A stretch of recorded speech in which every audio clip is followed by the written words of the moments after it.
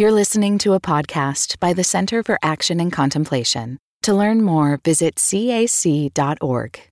Our desire is to honor and share the best parts of the Christian contemplative traditions, so that this collective wisdom might serve the flourishing of humanity, all beings, and all of creation. My name is Ben Kesey, and I lead the development team at the Center for Action and Contemplation. I want to thank all of you who are generous donors, giving freely and cheerfully to make this work possible. If you've been impacted by these podcast conversations and are inspired to invest in the future of CAC's mission and work, twice per year, we invite your financial support. To contribute, go to cac.org/donate to make a gift. Thank you so much. Greetings, I'm Jim Finley. Welcome to Turning to the Mystics.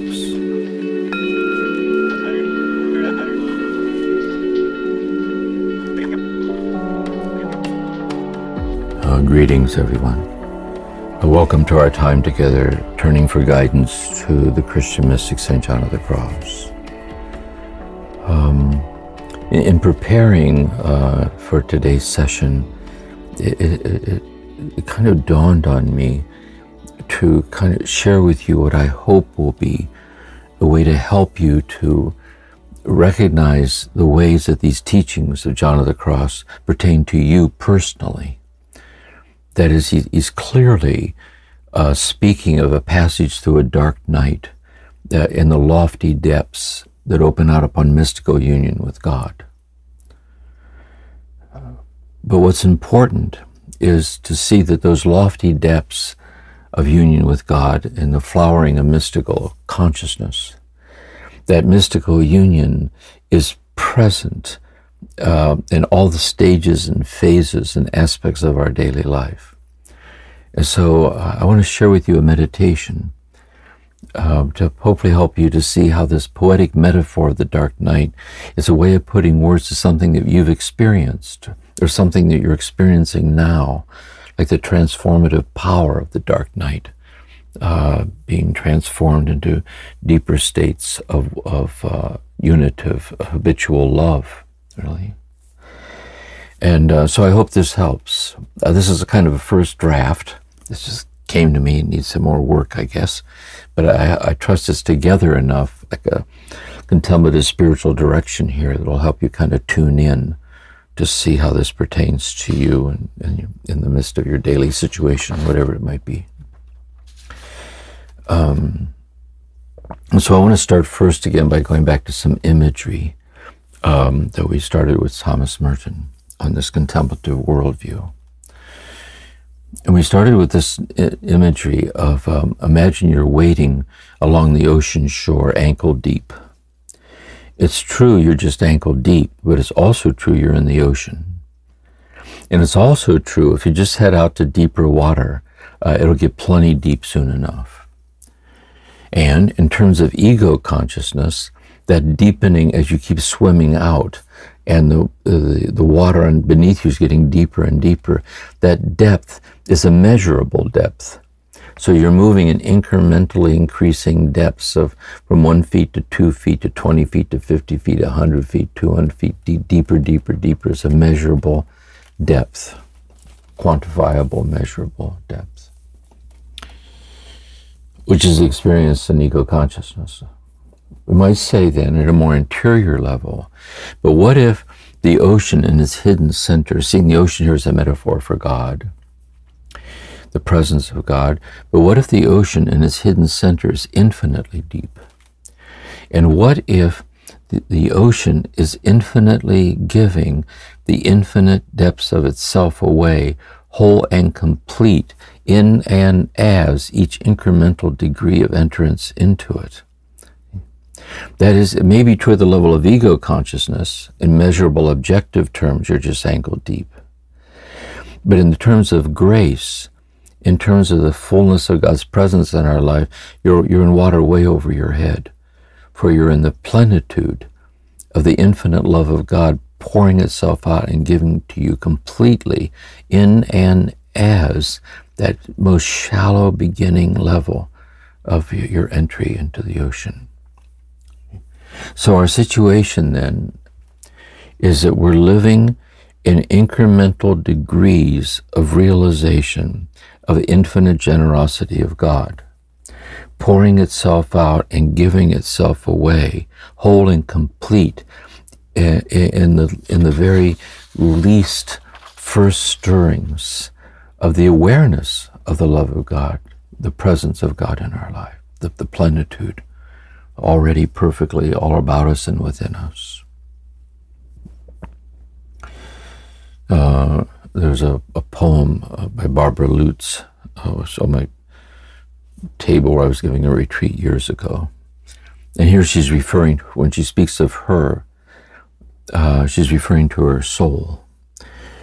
She says, "It takes almost nothing to move her, a soft agitation in the rain, an ant going by, knowing where it is going. That is, suddenly you can be blindsided by a kind of quiet amazement of the miracle of some simple thing, the ant going by, the agitation in the rain, the stirring of the wind blowing the curtain, the shadow, a slant of light across the floor, a sleeping infant, the palms of your own hands, the smell of a rose. There are these moments where we're quickened. For Thomas Merton, turning to see a flock of birds descending, we get even at the most rudimentary level a sense that we're already in the immensity of an overwhelming depth of presence manifested in this.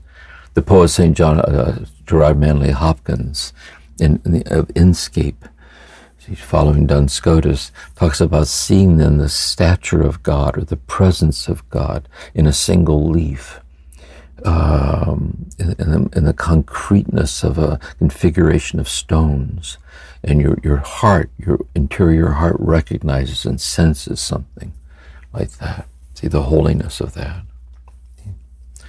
And we might say in these moments, and however they might come to us, the dark night, then, the poetic imagery of the dark night, has a twofold aspect.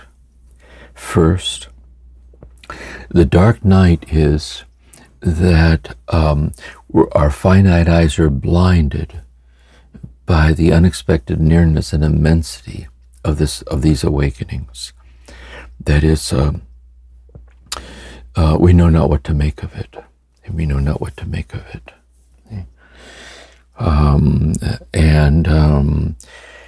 Another aspect of the dark night, then, this imagery for John of the Cross, is that when we compare the quality of our consciousness in the moments of such awakenings to the day-by-day living of our life in which we tend to be not to be aware of that ever-present depth, we see that tendency not to be aware is a night to us. Like we tend to live in a kind of a darkness and being exiled from this generosity of God being poured out in this incomprehensible stature of simple things, standing up and sitting down, looking out the window, whatever it is.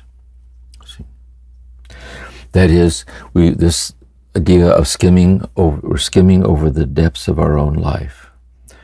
And what's regrettable in this depth deprivation is that God's unexplainable oneness with us is hidden in the depths over which we're skimming. And this is the poetic image then. This is the poetic imagery. And I think a lot of the teachings of the mystics is very similar to doing deep therapy work in a lot of ways, because what we're really doing is slowing down to calibrate our heart to be very patient about subtle and delicate matters that we're not used to paying attention to. We're not kind of on our way to some hope for flowering of something. I mean, we are. But the sadness is we don't realize that the flowering or the fullness we're looking for is unexplainably giving itself to us in the simplicity of the unawareness in which we're awakened.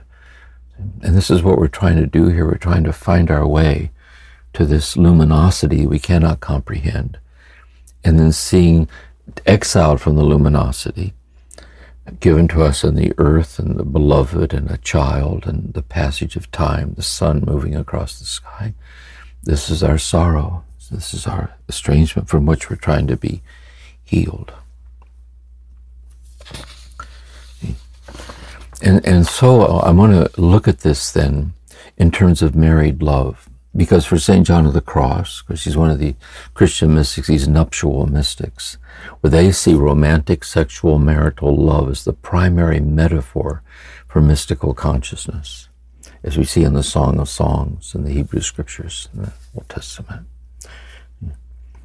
And we also see this nuptial path, this love path. There's parallels to this in the Hindu tradition, in Bhakti, Yoga, the Bhagavad Gita, this love path, this devotional love. And also in Islam, in the Sufi path of love, of the poetry of Rumi and of Hafiz, this love.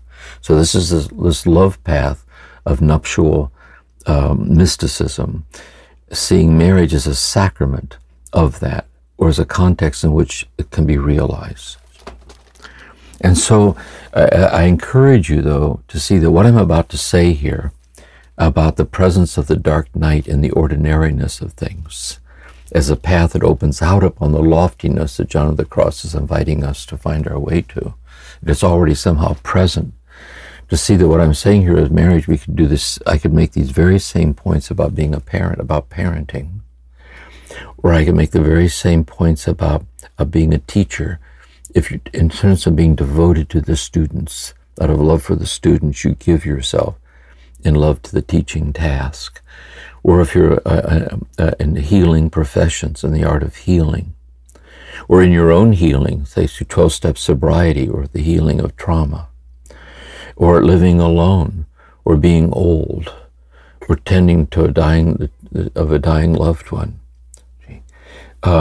These are all modalities in which this transformative power of the dark night of love, that is, it's the love that blinds us in being unable to grasp it, and yet at the same time it illumines the darkness of our life without it, motivating us to lean in deeper in this kind of way of living our life, a kind of a sensibility to the transformative call of love in the midst of our present situation.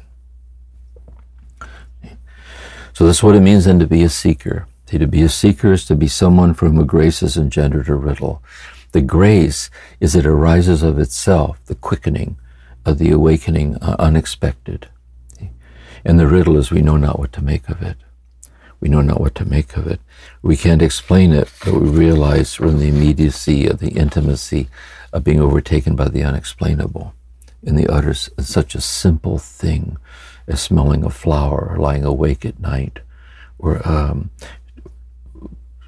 tending the rose. I mean, whatever the simple act is. And so in that sense, then, I'd like to look at this then in terms of married love.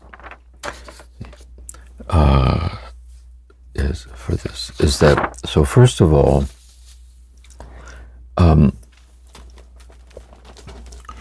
imagine two people, they meet, they spend time together, they're attracted to each other. And as that process goes on, they begin to realize they're falling in love with each other. And the newly emerging awareness that they're falling in love with each other is a dark night to them, in the luminous sense, in which they know not what to make of it. See, they can tell that it's happening, but they can't explain what's happening to them. It's like wondrous unto them. And also, they're able to see, when they look at this newly emerging fullness of love that's coming into their life, that their life before the emergence of this love was a darkness. It was a darkness compared to the light in which they're now newly being introduced. What's also mysterious is that in that unawareness that they weren't aware they were going to meet each other. Here, the unfolding of that love was already hidden like a seed, unbeknownst to them. And in the circuitous ways of life, all of a sudden it blossomed, and like there it is. It's so the mysterious, like the arising of these awakenings from places unseen. And also, I think, a certain solicitude then to be watchful for this love, to watch over it, to be protective of it, to be grateful for it. And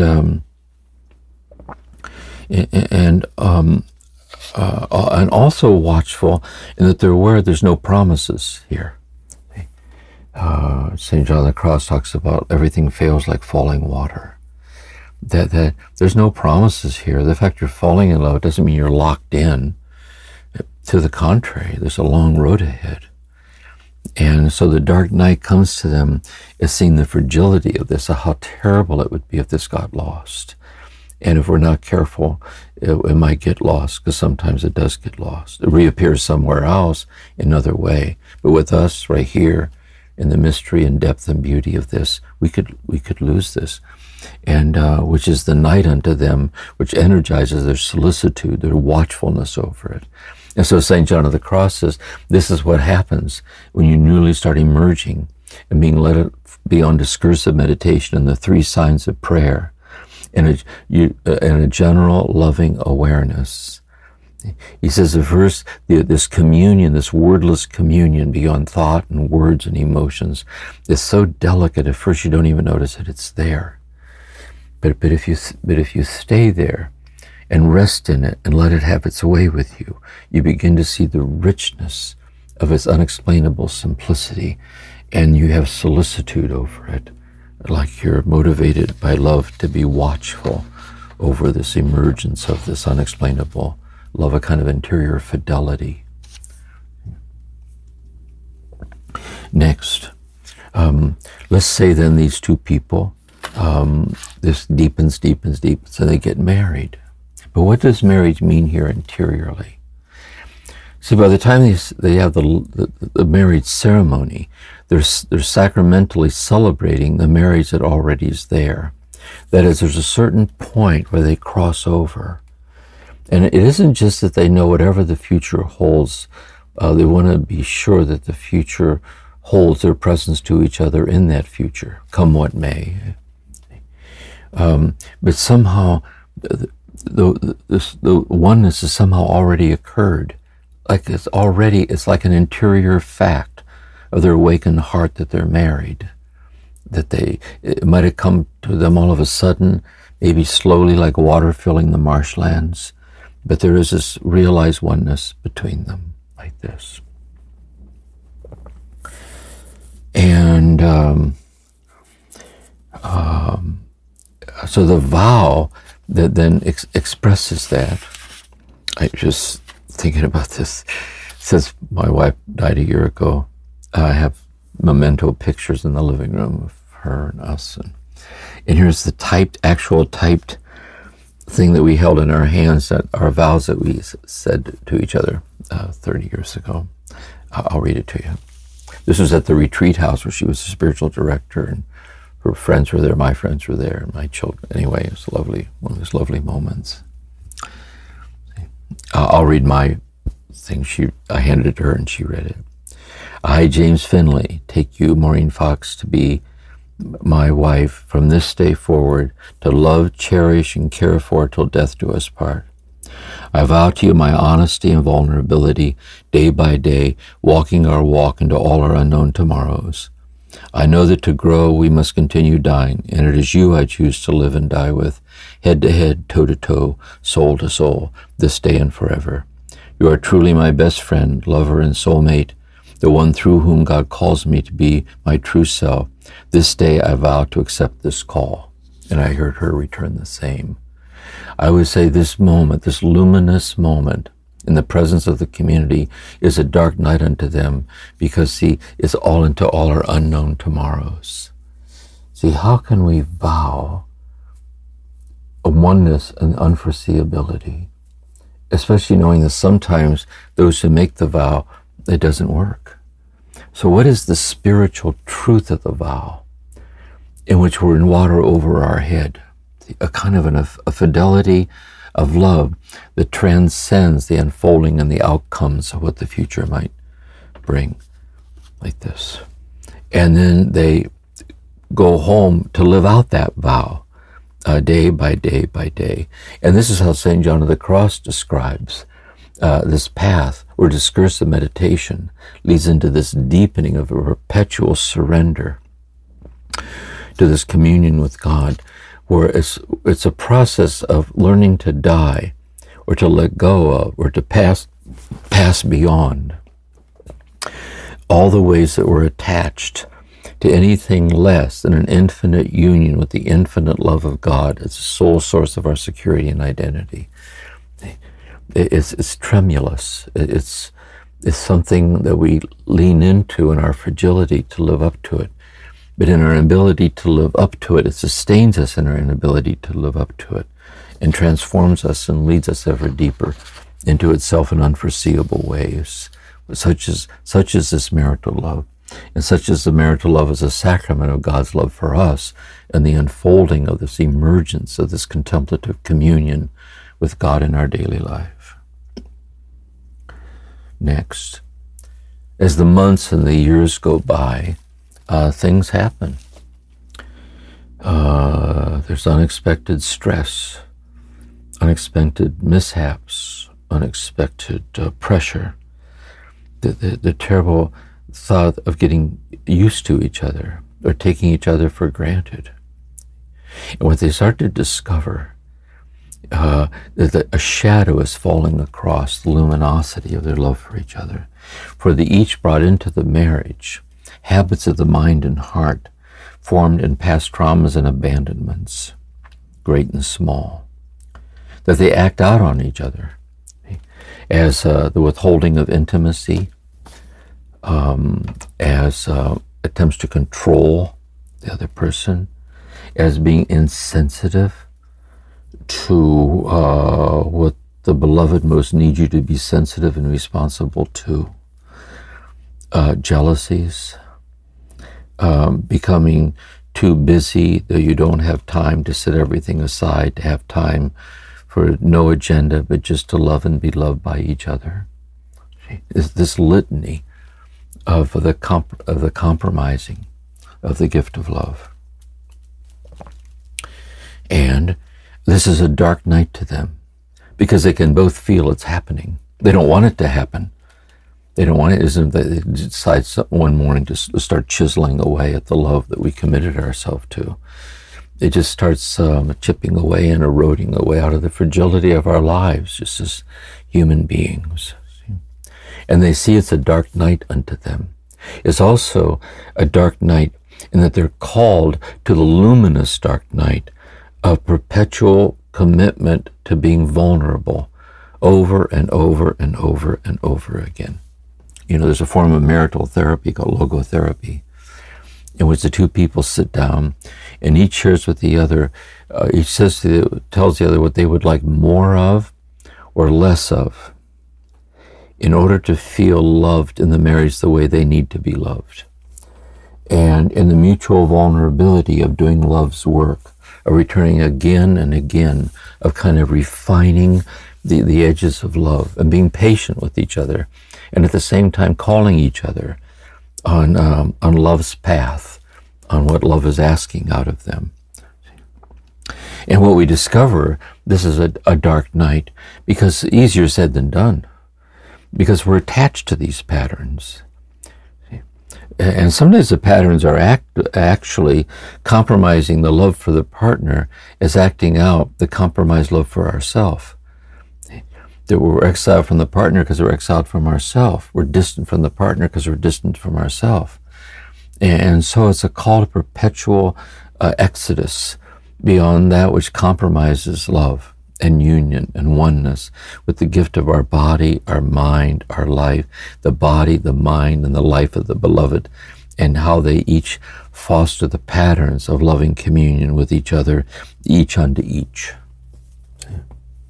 And St. John of the Cross in the Dark Night, the second book following the Ascent, he devotes some time to these compromises of love for those who have not yet gone through the dark night. And they're kind of in devotional sincerity, discursive meditation. And he runs through this litany of subtle faults that compromise the purity of love. For example, he says people in their devotional sincerity in their Christian life can be subject to a certain kind of pride. or they start to feel or sense that they're holier than other people, or sometimes they get jealous because they see other people seem to be holier than they are. Or if the person they're going to for spiritual direction criticizes them or judges anything in any way, they tend to think that their director isn't deep enough or profound enough to realize how holy they are, and so on. So he points out these subtle infidelities, and because the purer the love, the more important it is for us not to passively be in collusion with the compromises of love. And it's a work of simplicity and vulnerability, and it's a down-to-earth, messy, day-by-day, transformative yielding to love's call in our life. And lastly, in their years together, if they are fortunate enough to find their way along the circuitous path and find their way into a great depth of love, and in which the whole thing's become ever more completely unexplainable and ever more amazing, and that they've been broken open by love over and over and rendered whole in the brokenness by being unable to live on their own terms and one with each other to live by love's terms. Then in that path is the fragility of death itself. With you, we must live and die. And so then the night is the death of the beloved. Sometimes people love each other much, they both die together in a crash or something that happens. But typically not. Typically one goes first, and then the other faces a new night. And so the new night is this unexplainable pain of the absence of the present, the familiarity of the simple rituals with each other, like this. But if they don't panic in that, they see that night is a luminous dark night, and with the deathless presence of the beloved is unexplainably one with them. It's true they're no longer one with each other in being one with each other in love on the earthly plane, but now they are one with each other in love, for the one left is still on the earthly plane, the one has crossed over into love of God, and in the love of God they are explainably one with each other, like this, which is the path of the one that's left as a path in which there's yet more unfoldings of love and the mystery of love, and the gift of that until then that person dies. That's how it works. They were on this earth for a very short time, for really to learn how to love. And so God, who is love, breathes us forth to live a life to learn to love. And in God's own time, God who breathes us forth and emerging into this world as a person on the path, God inhales and takes us home.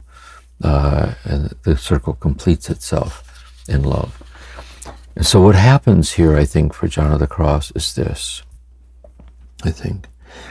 is that when two people are walking this path, it is inherently holy. It is inherently divine, because God is love, and wherever there's love, there's God. That if their life together is illumined by faith, they're able to see how God's love for them is the love that led them to each other. God's love for them sustains us with each other. And it is out of their love for each other they each deepen their own union with God. So their life of prayer becomes a kind of a circularity of a oneness with their life of love with each other. Sometimes not both people aren't. They don't experience it that way. They're not illumined by the gift of faith. They live God's love anonymously by the integrity and power and beauty of their love. And sometimes with the one who lives it by faith, they can see this incarnate infinity. They can see the incarnational quality of their married love for and with each other. There's another piece of this that's also true, that at any point along the way, from the very earliest beginnings of their love, from the very first moment, that there can be flashes of mystical oneness can unexpectedly break forth in them, in a kiss, an embrace, laughing together, taking a walk, doing the chores, whatever it comes as it comes, it flashes forth, and they sense it. But in sensing it, they can't live there. But having sensed it, they know that it's there. And now that they see that it's there, the love in them seeks to move towards being habituated in that flash of oneness that was granted to them. And that's how they're lured along the path. We go along the path and we're lured. And so this is true, I think, of these ways of love. When a deep commitment to a path, it can be being married, it can be living alone, it can be being a parent, it can be a life of solitude, it can be a life of oneness with the earth, it can be a commitment to healing, whatever the modality is, in which the dark night becomes the operative metaphor of a light that blinds our finite eyes, but in accessing us, having tasted it, we know we're incomplete without it. And then that light that visited us and met us where we are, then leads us forth to meet us into this deeper realm of love. And I get the feeling, for me at least, seeing things this way helps help us see what John of the Cross is talking about. See that I think really, if you could have John of the Cross as a spiritual director, that he just wouldn't start out in someplace way up here somewhere. He'd want to talk to you first. He'd want to join you first. He'd want to meet you first. So in the encounter, the two of you together would help you to see how this operative, transformative work of love of the dark night is present in your life and the ways that you can be faithful to it. So we'll end here on this. Let's do a sit.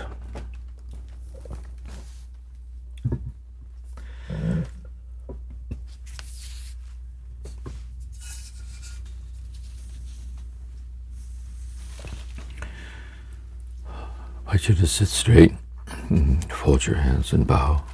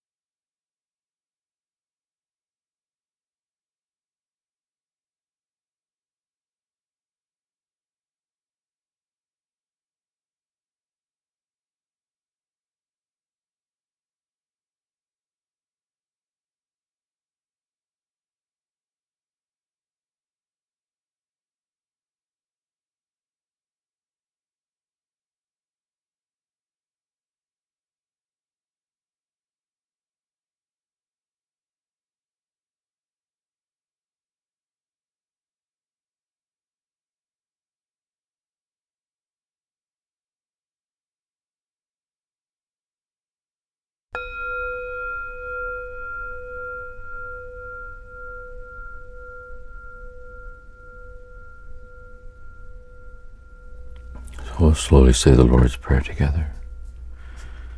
Our Father, who art in heaven, hallowed be thy name. Thy kingdom come, thy will be done on earth as it is in heaven. Give us this day our daily bread.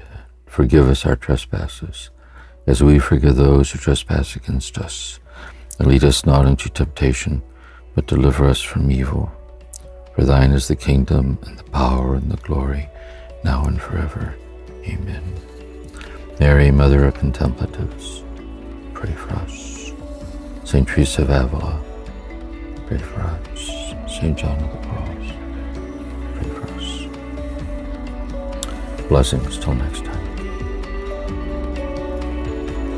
Thank you for listening to this episode of Turning to the Mystics, a podcast created by the Center for Action and Contemplation.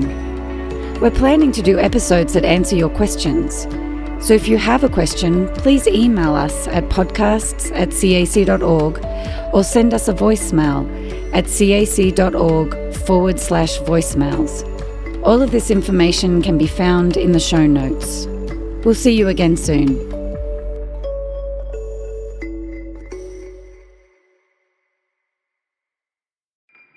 Do you feel called to walk a more contemplative path? The Center for Action and Contemplation is an educational nonprofit supporting the journey of inner transformation.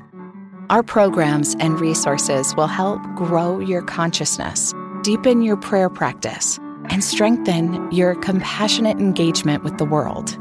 Learn more about our resources, such as publications, podcasts, email series, and events at www.cac.org.